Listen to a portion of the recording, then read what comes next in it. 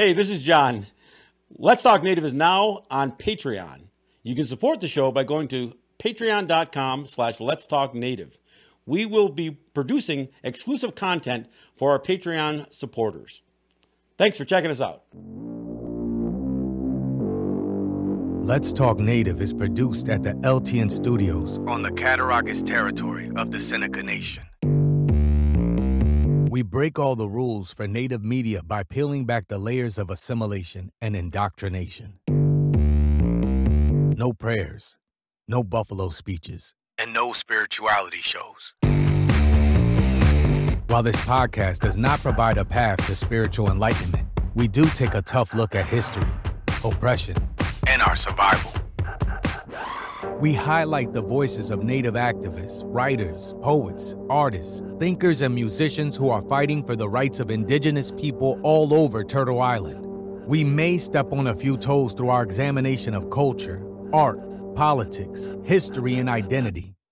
But the real goal here is to bring our people together by breaking down what separates us. In this moment of historical change and social justice, our voices matter now more than ever before. So, welcome to Let's Talk Native with John Kane. So, and welcome to the program, and thank you for joining me for the next hour. I'm going to talk about culture shock. Now, I know this was almost a trite expression a few years ago, but it's not something that's talked about as much anymore. And what I'm talking about kind of refers to what I've referred to in the past as the cognitive dissonance of assimilation. And that's a really complicated set of words, but the bottom line is that cognitive dissonance is this idea that your behavior doesn't match your core values. And when you're talking about assimilation, these are behaviors that are imposed upon people. Now, look, most people could say, well, that happens all the time. People have their behaviors adjusted by society and that kind of stuff. Well, the reason I wanted to talk about culture shock, I think people have to almost begin to understand how dramatically different Native culture, our culture, is compared to European culture. And to understand just how dramatic this assimilation, this forced assimilation, and these lifestyle changes have been, you have to understand the differences, I guess. And so I want to talk a little bit about the distinction between what Native life was before European contact, and then begin to understand a little bit how dramatic the change had to be and why this culture shock, the shock of an imposed culture upon our people, would turn into this cognitive dissonance or this intergenerational trauma that people talk about. It isn't just the murder and the real egregious or crimes against humanity committed against our people. It's not just those things, these heinous acts. It's the whole change in our lives in general. Everything from confining us to one spot and reducing the lands that we were free as a distinct people within. So I want to talk about some of that. Let me start with the family. Look, in our culture, the reason we talk about the Haudenosaunee being a clan system is that our families were extended. It wasn't this concept of mom, dad, 2.5 children, 1 cat, 2 dogs, or whatever. It wasn't this American ideal of what a family was. Our families were extended. I mean, and they usually followed a mother's line, a matrilineal relationship. But again, it wasn't over-institutionalized, but our families were extended. The idea of a longhouse was that we had these long structures that entire families would live in. So, look, I know people say, yeah, well, we have our grandpa that lives with us, or we have, this family member that lives with us. But those are the exceptions to the rules. And to the extent that many cultures have had breakdowns in the families where grandparents are raising the children because, of single parenthood or whatever else. That's not the same thing as an extended family. Look, and we do see some of this stuff. I mean, people, when they make light of Mexican families, having large amounts of people living in one household, that isn't just a poverty issue. And that isn't, all the negative connotations that go along with that. That has more to do with the indigenous culture of having extended families with close family relationships, not just visiting once a year on holidays and that kind of thing. So the idea that our families were extended and the imposition of the nuclear family, what would become known as that, was a big change, and it caused a lot of separation anxiety. Look, when a mother would give birth, a young mother would give birth, she would have all the women in her family around us. That's still something, and I've talked to some native doctors, especially some native OBGYNs, who said, we understand the how traumatic it is for a young woman to be whisked away from her family to go to a hospital, especially when you're talking about some of the native territories out west. Navajo territory comes to mind. When the closest hospital is hours away, and so you have to go because if there's any complication, if you can't give birth at home with a midwife or something like that, you are whisked away, and that family connection gets severed at one of the most critical times, not only for a young mother, and we could argue whether a baby, an infant, realizes any of this, but the baby may not, but the rest of the family is separated from that child at that critical time. So this is a huge difference, and I'm not saying that all native cultures are exactly the same, but this notion that we could have a family that normally could consist of 20 or 30 people within a community, and reduce it down to mom, dad, and 2.5 children, a cat and a dog. I mean, that is what the expectation was, and in fact, the pressures were put on families so much to reduce this extended family notion, and I'll tell you why. Part of the reason is it is much easier to convince smaller groups of people to accept a change, or to accept the imposition of something on them. It's easier to convince one person than it is to convince 100 people. That's why this whole emphasis that was always put by Europeans on, well, who's the leader? We only want to deal. Who's the chief? I mean, take me to your leader. We don't want to deal with the people.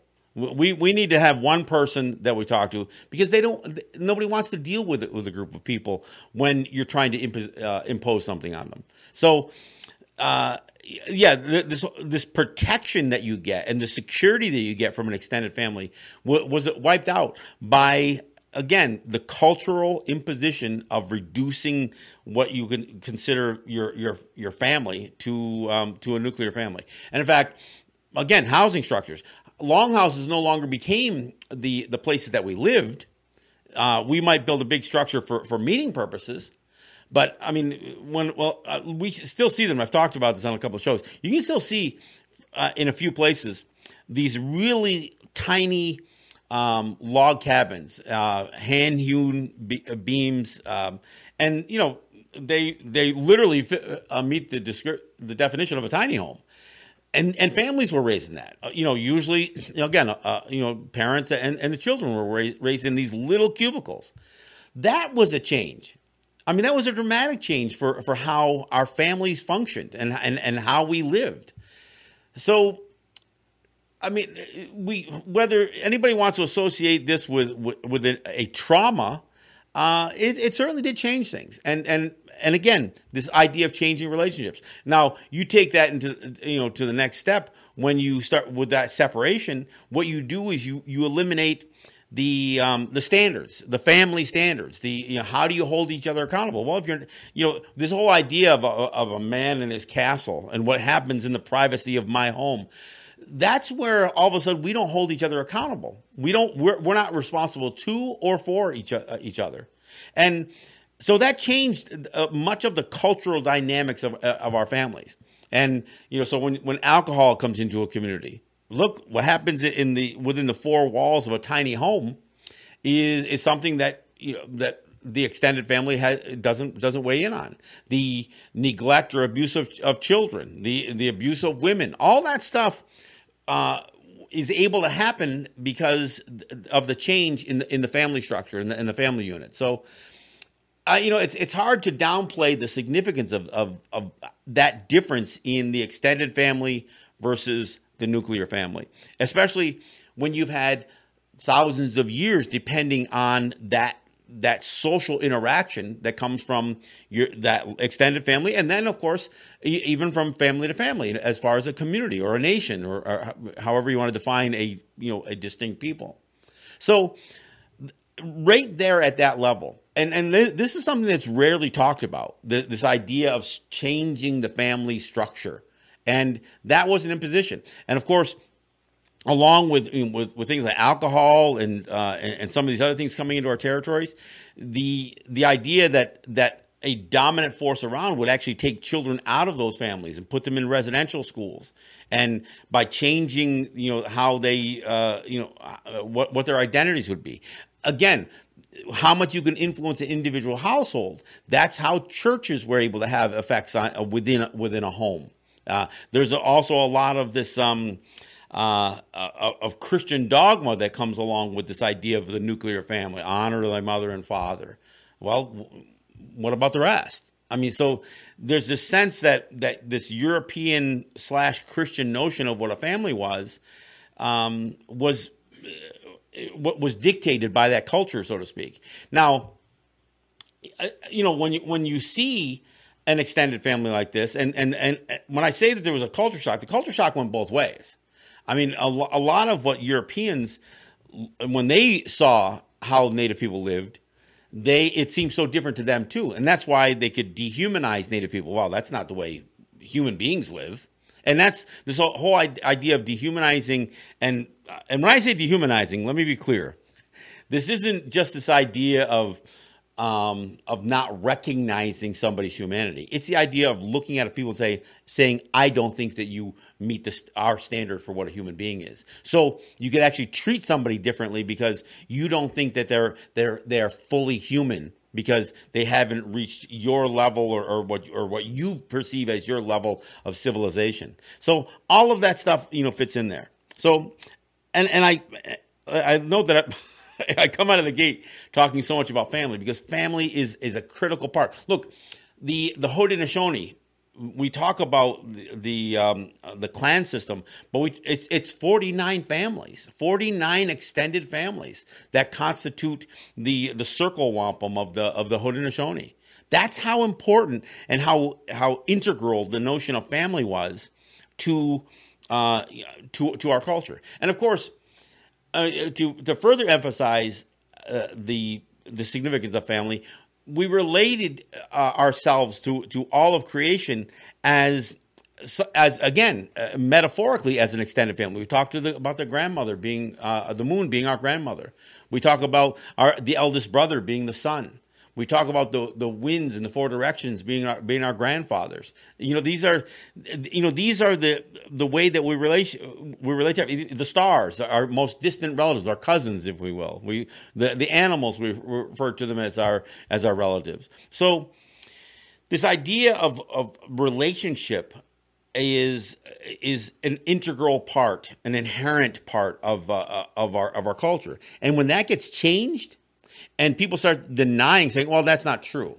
You aren't related to such and such. And, there's the animals and then there's human beings and the relationship between the two. And this is the imposed culture that was again, the culture that was imposed upon us. So, I know that I talked a lot about family, but and I'll probably come back to that, not only today, but in future shows, because it's an incredibly important part of who we were. And it was completely disrupted with this notion of the European standards for family and the nuclear family and the role of all that stuff. So again, I can't minimize the significance of it.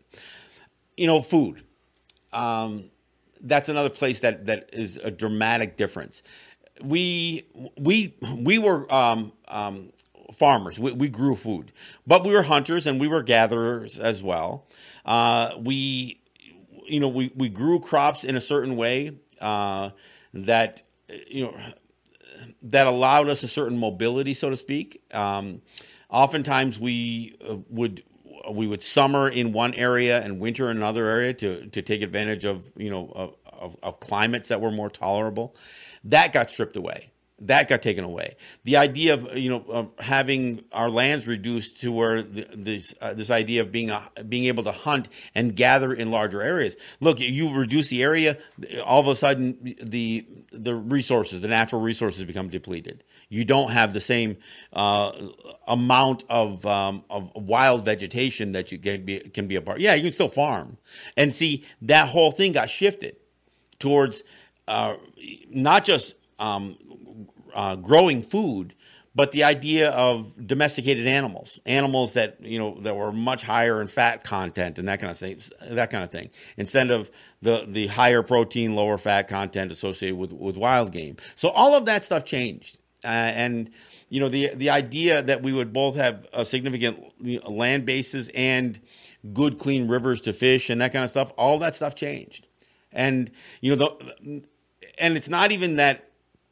Our lifestyles changed, but the migratory patterns of animals that we depended on, not only as food, but oftentimes we depended on certain signals and cues from nature that came from those animals, and all of those migratory patterns got disrupted. So that too adds to a significant cultural shift. Religion. There's a lot of New Age belief that somehow Native people are so spiritual, and and we hear it all the time, and there's like this affinity that a certain class of New Age folks have towards trying to understand, and when I say try to understand, they don't really try to understand what our systems were, not our belief systems necessarily, because beliefs make it sound like it's still something that we just believe in, that that we are faith-based in some way, and we certainly weren't. But this notion that many people take is that our religion, you can compare our culture to other religious systems of religion, other faith-based. All the time, we hear it all the time. Well, it's kind of like this.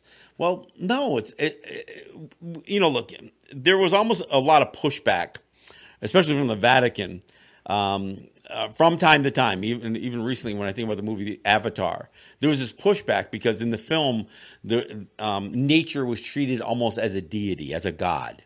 And so this notion that you would get pushback from Christians to say you can't relegate nature as somehow the supreme authority, I guess, or it's the laws of God, not the laws of nature. So that becomes very, very problematic. And our belief system was based on our faith was in nature, and so it wasn't a blind faith. It wasn't a faith that. When people think about faith, they think about something that can't be proven. You take it and you believe it, but you build a belief system around something that is totally unprovable. And that's what Christianity, Judaism, Buddhism, or Islam.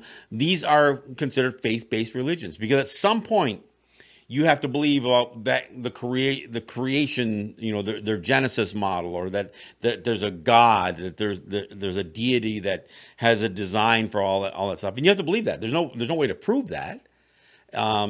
So our systems, which were not, and I don't want to call them religion, and I don't even want to call them belief systems, but the way we lived our lives was, again, we metaphorically described our relationships to everything. The earth was our mother.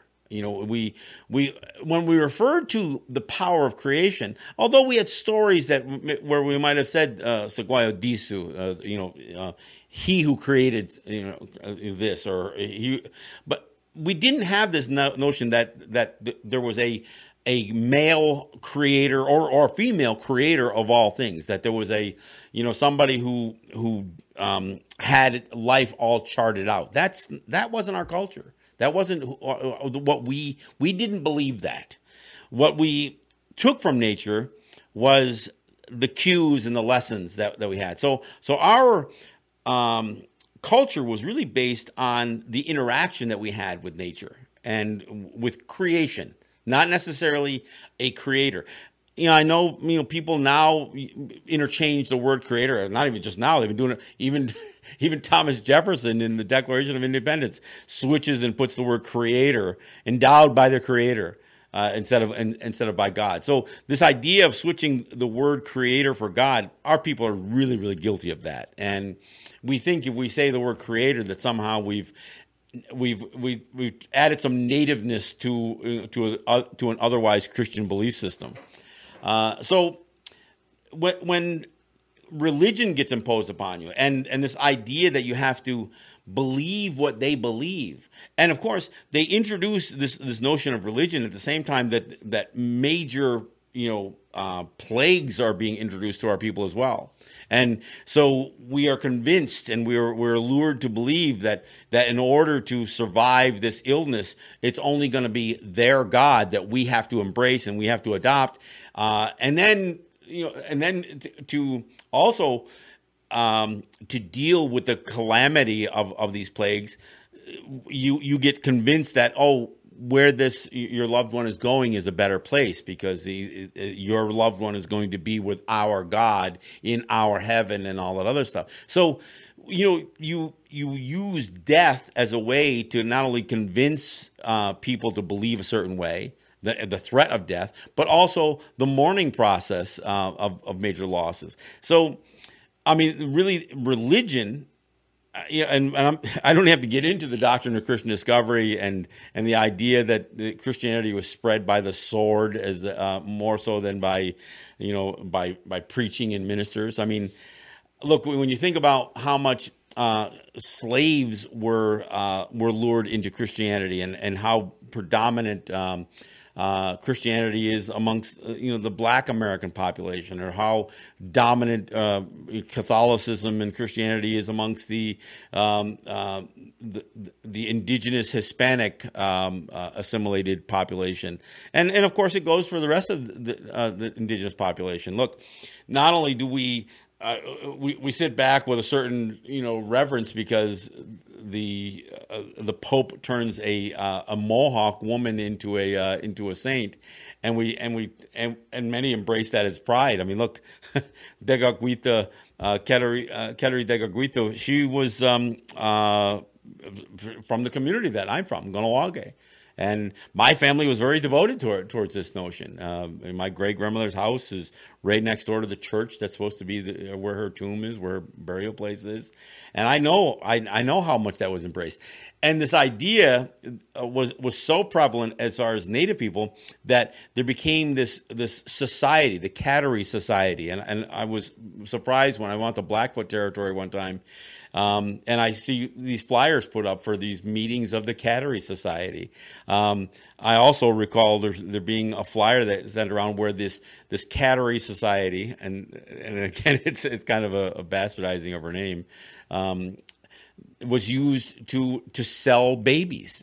Where for $15 you could purchase a Native baby, and so this is again more of that culture shock. We didn't have this faith-based belief system.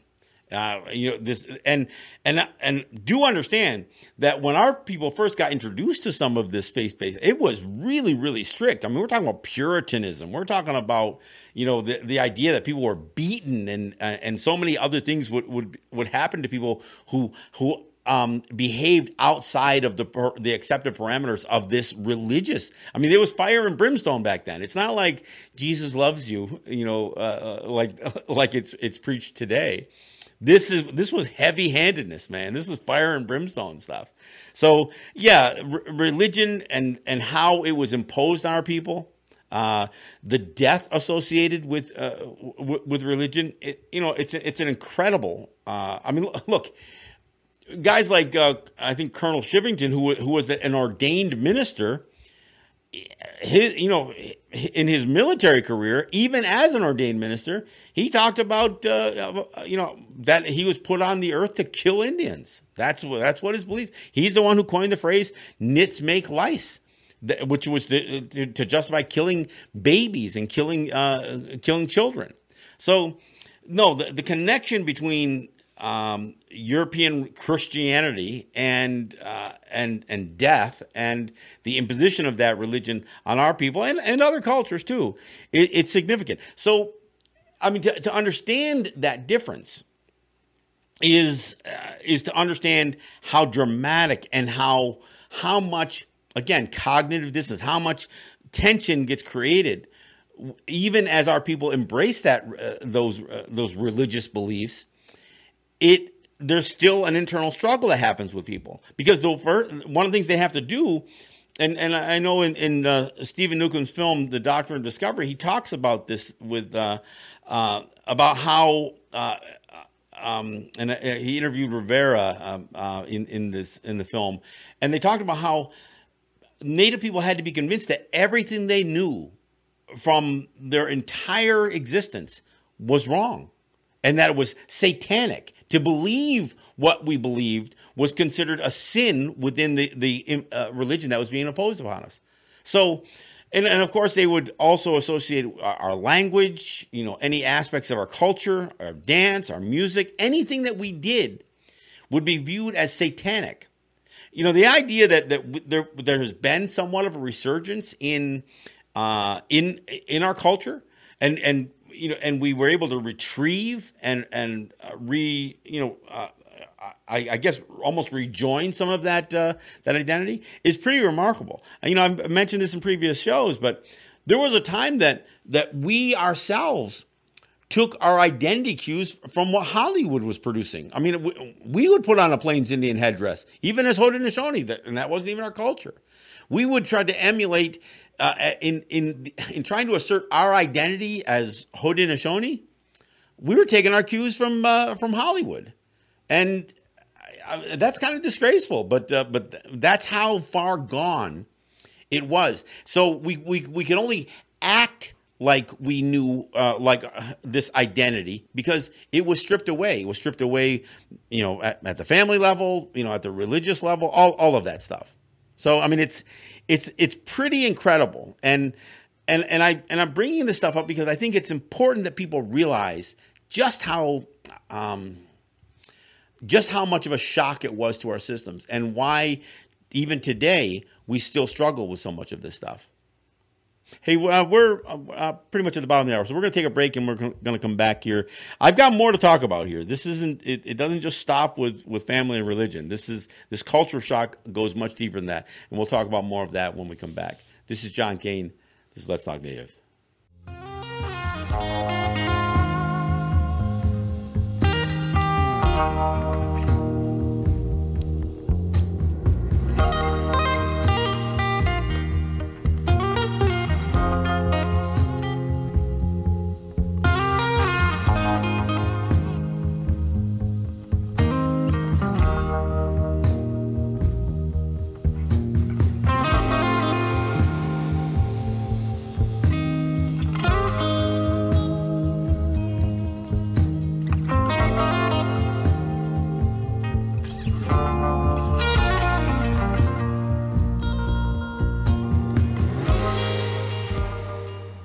All right, thanks for coming back. This is John Kane, and this is Let's Talk Native. Hey, I want to remind people that if you're not subscribed to our YouTube channel, which is Let's Talk Native TV, you may be missing some content. And I also encourage you to subscribe to our podcasts. This way, you'll get notifications, and you can listen to the programs when you're on the go, whether you're in the car or at home. You can have Alexa or your smart speakers play our podcast. Just ask them to search for Let's Talk Native with John Kane podcast. I also want to remind people that we are on Patreon, and so I would be greatly appreciative if you would join our go to our Patreon page, which is patreon.com/Let's Talk Native, and support the program through Patreon. All right. Talking about some of the culture shock and some of the distinction and some of the problems that we become confronted with. And I'm not going to necessarily get into the medicine issue, although, this idea that when illness, would come to our territories, they would use religion, not just their idea of medicine, but they would use the idea of illness to promote the religion. But I will say, we had other issues associated with our lifestyle. The trade and the economies that we had were not about accumulating wealth. I mean, we did store foods and that kind of stuff, and we did conduct trade with, from community to community and with other native peoples, and ultimately even with the Europeans. But once it turned into something that was more aligned with the European ideas of capitalism, that started to change things. Resources become depleted. The idea that that personal accumulation of wealth, how you measure somebody's status within a community, would change dramatically. In our culture, a person's status was measured by how much they gave, of themselves to their community. That's what people strive to do, was to be leaders through their community, not by accumulation of wealth. So that too changes things dramatically, and of course this actually gets to the point where money becomes the whole basis for work and for product and trade and all of that other stuff. One of the things that I've got to also bring up when it comes to talking about money is this idea of how does a community generate capital or wealth? This idea of public finance. Look, we were not only always opposed to this notion of taxation, and this was a concept that was introduced by Europeans. In fact, arguably taxation was one of the reasons that the colonists claimed to be fighting for independence from Great Britain. But this idea of taking money from people to support a governmental function, that's something we still don't do. I mean, there may be ways that there are fees, I guess, but the idea of outright taxation, for instance, I live here in Seneca Nation, the idea that the Seneca Nation would try to tax its people for its property or for sales tax or for any, to generate revenue is off of goods and service or income is really kind of, I mean, it's not even something contemplated. It is that foreign to us even still. I mean, this many years into assimilation and indoctrination, taxation is still something that we reject out of hand. So not only do we reject paying taxes to the state or to the federal government, although more so to the federal government than we comply more with the feds than with the state. So we not only push back against taxes being imposed on us by the outside, but we also refuse to accept the idea that even within our communities, it's not that we don't have the power to create a taxation. It's just that ideologically, it's something that we oppose. So the idea of trying to come up with means for public finance, the idea that we would have create institutions to solve problems or services or to pay our leaders, that's something that's relatively recent. And you know what? The first ideas of funded government comes from outside funding. Commitments that the state or the federal government would make in monies that they owed to us for land cessions or whatever would be turned into almost like acts of charity coming in to fund our tribal governments, as they call them. So all of that is a culture shock. And that's why today, not only is this idea of a funded government something that it doesn't ever really set well within any of our territories, but the idea of elected governments, the idea that we would participate in elections. We don't participate very highly in elections. The Seneca Nation, they had an election just last week. It was the Seneca Party caucus, but most people realize that that's almost tantamount to their national election. Only 1,500 people voted. I mean, you're talking about a nation that claims 8,000 enrolled members. I don't know how many are of voting age, but 1,500 is a pretty low turnout. And and if you look at, and I've talked about this before, you look at other communities like Akwesasne or Kahnawake or Six Nations. Six Nations, 4% vote in those elections, and there's a reason for that, because in many of these territories, there is the government that Canada or the United States, or the province or the states in the United States recognize, but then there's some semblance of our traditional governments that still remain, whether it's a council or the clan system, or or the longhouse, whatever, however you want to frame it. I mean, I wish I could honestly say that there are good examples of where the Kanien'kehá:ka, our original system of governance that defines Haudenosaunee. I wish I could say that exists someplace and operates in its truest sense, but I'm afraid it doesn't. And part of the reason it doesn't is because it's undermined by these imposed governments. So that's a culture shock that we're still experiencing every day. I mean, on every one of these territories, and I know this is true not just in Haudenosaunee territories, but across. I mean, look, we've seen the tensions and talked about them on this program in Navajo territory. The reliance that the tribal governments have on being led by the nose by their white lawyers or their lobbyists or their consultants. I mean, all of that stuff leads to a disconnect between a government that is not a part of our culture, that does create a tension within our communities, and the people. I mean, and this is still a major problem today. So this isn't something that that a change happened. I mean, when the Seneca Nation adopted a constitution in 1848, I think it was really embraced only by handfuls of dozens of people. I've heard some places said it was only 30 or 40 people that brought in a constitutional form of government into the Seneca territories.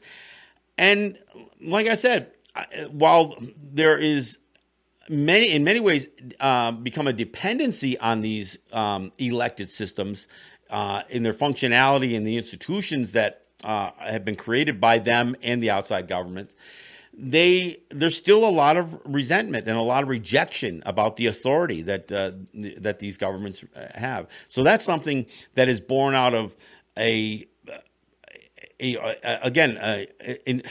cultural shift, a cultural shock, as I say, that we still haven't reconciled and probably won't reconcile. And, we're seeing in many communities where there's more of an attempt to return to some semblance of traditional values and governance, and trying to marginalize the dependency on this institutionalized governance that has been imposed on us from the outside. And so that's a major issue. Again, the idea of these institutions, and I'm not just talking about governance here. I'm talking about courts. I'm talking about police. I'm talking about services to families and that kind of stuff.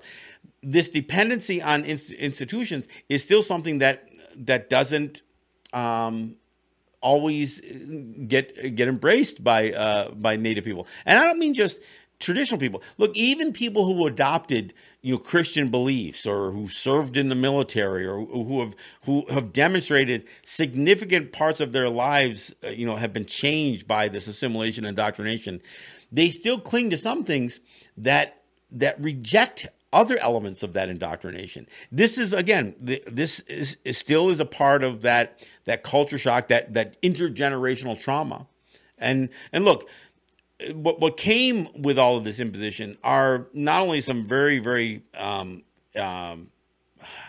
traumatic experiences, and I'm not just talking about the massacres or the diseases and the plagues that came through, but residential schools, the idea of losing control of certain aspects of our lives, having our lands swindled out from underneath us. All of that stuff has has left us still reeling. Look, people say, well, that was 150 years ago. It was 200 years ago. Look, for white people, 200 years, in the United States might seem like an eternity. But when you do a timeline of native culture that dates back thousands and thousands and thousands of years, that 200 years is a blink of an eye. So when we say we still haven't adjusted, look, we haven't even adjusted physically to the change in our diets. I talked about food earlier. Well, we have the highest incidences of diabetes and other dietary ailments because our bodies genetically couldn't catch up to this huge cultural change in our diets and that kind of stuff. So when I suggest that that this change and the shock is still a rather sudden thing, being only 150 or 200 years old. Yeah, I realize that some people are going to say, well, that's a long time. Well, not so much. We're talking about a half a dozen or generations. We often talk about our commitment to 7 generations. And it's not that this isn't about the 7th generation. This is the idea of looking back and looking forward to generations that of our ancestors that we never have known and never will know directly. Look, I've posed for pictures with family where we could have 5 generations represented in a single shot. 6 generations is tough, and 7 is damn near impossible because we don't live that long to have that extended a family generationally. So when we try to make a commitment to the faces, our relatives that we will never see, that means that we can't wait. We have to alter our decisions. This is a significant part of our culture that, again, with the imposition of assimilation and indoctrination of the European mindset, one where we're not supposed to. I mean, the Christian belief system almost opposes this idea that you have a commitment to future generations that long. I mean, they are basically oppose each other. The idea of capitalism is based on how much money, what's your return on investment, how soon can you make your money back on a business proposition. It's always about almost immediate gratification, or where you can see in your lifetime the fruits of your labor. You don't put in an investment, for your children, your great grandchildren, and you damn sure don't make an investment of your time for 7 generations. That's, again, a huge cultural shock from who we were. And part of the reason I even bring this conversation up, I had somebody, I was thinking this already, but then I had somebody ask me on Facebook, well, what's the solution to all this madness that's out there? And I've talked a little bit about in previous shows about making governance and making these institutions less relevant in your life. One of the examples, is playing out in a few Western cities where they've declared themselves autonomous zones, and basically they're saying, no, we're not going to call the cops. In fact, our message, and there's been elected officials, they're saying, do not call the cops unless you absolutely have to. And part of this is the Karen syndrome, where all these women that, white women calling up the cops just because they had some brush with a black person or whatever else. So they'll call a cop because you're a black person in a swimming pool or barbecuing or the Central Park situation comes to mind.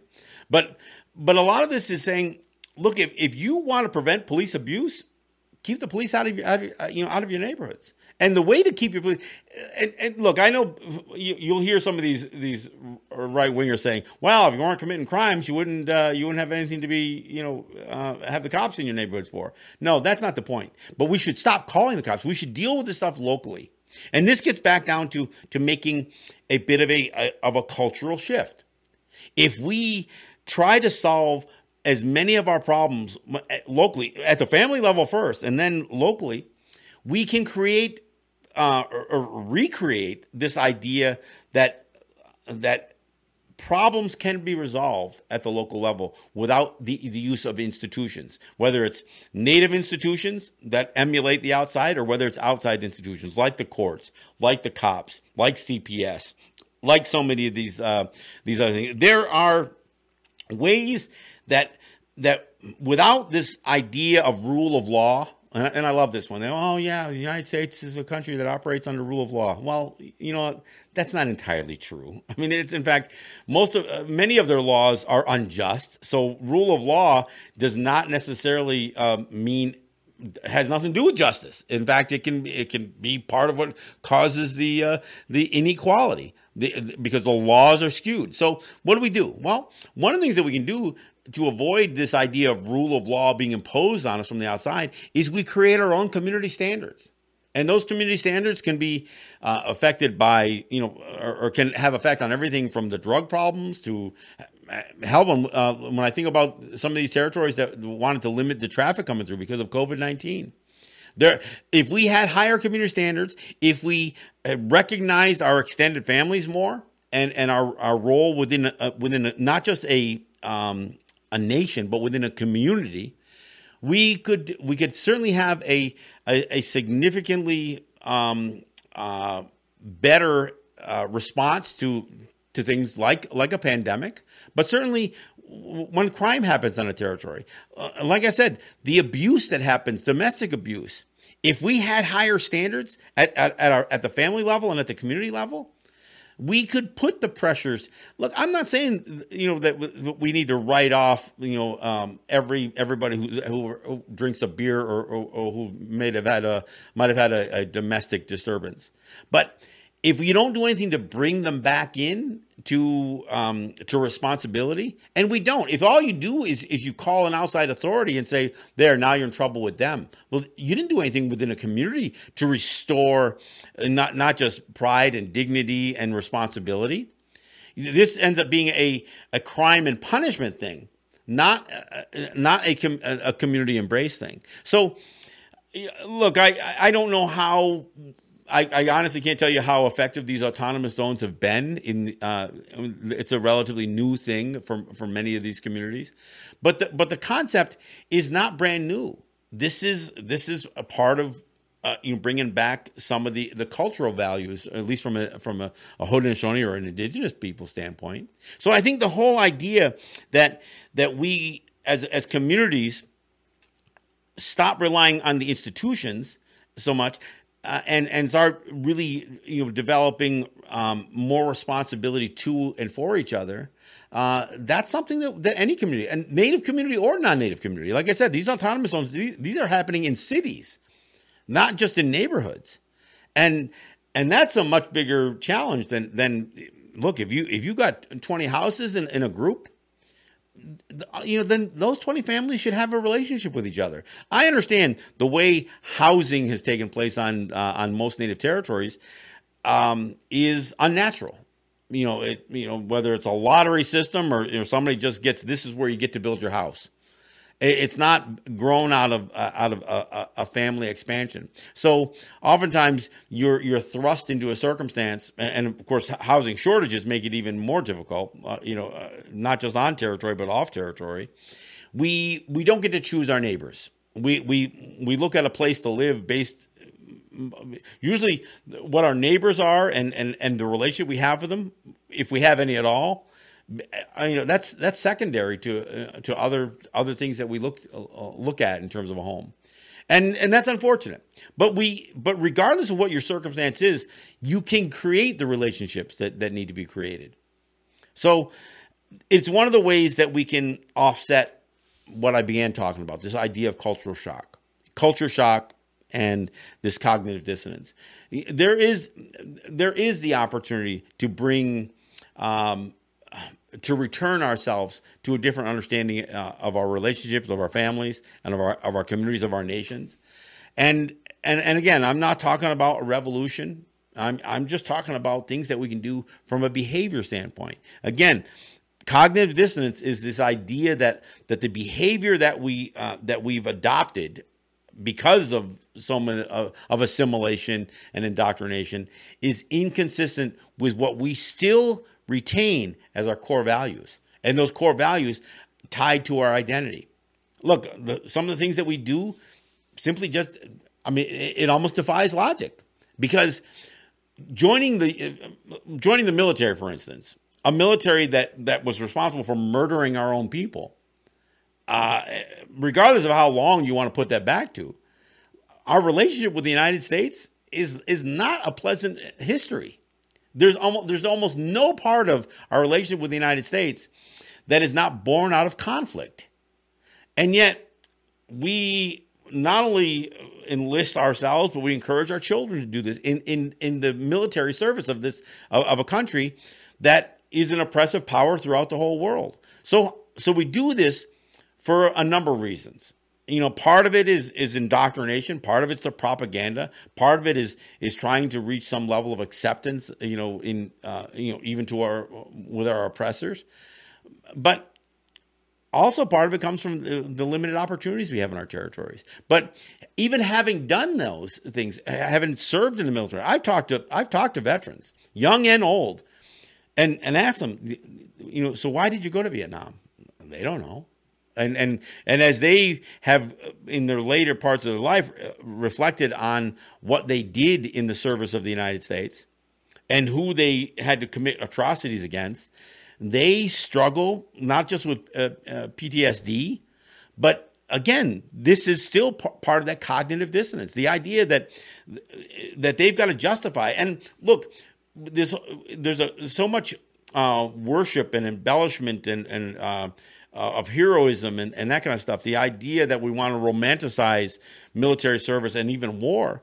There's nothing romantic about killing people.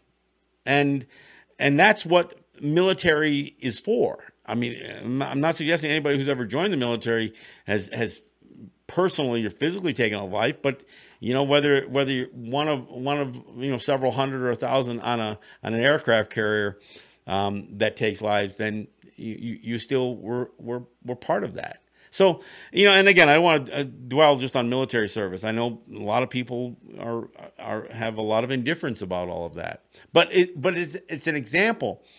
Much of the what veterans experience after their service is this idea that they've got to somehow be reacculturated back to their communities. Well, that's even a bigger challenge when people return to Native communities.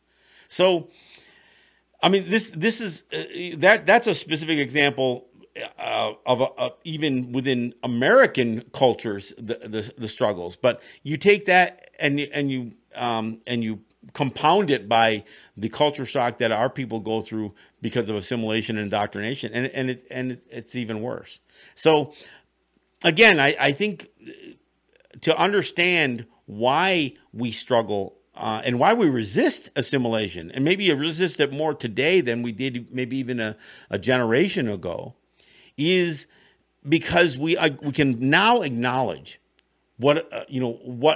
how bad that assimilation has violated our core identities, our core values, and why this behavior that has been imposed upon us in terms of the expectation of our behavior doesn't match who we are as Native people. This is and this is going to continue to be a problem. Because there's only two ways to solve cultural or cognitive dissonance. That's either to abandon your values or change your behavior. And we know the behavior that we see all around us in the American culture is it's not conducive to peace. It is becoming more and more violent on a daily basis. Now, how do you respond to that violence? Well, there does have to be pushback, but if you don't have some philosophy associated with what you're pushing for, not just what you're pushing against, then you can find yourself in a perpetual state of conflict. But if you're trying to push towards something that changes your behavior to match your core values, that's the solution to the problem. Change your behavior to match your core values, regardless of what the pressures are from the outside.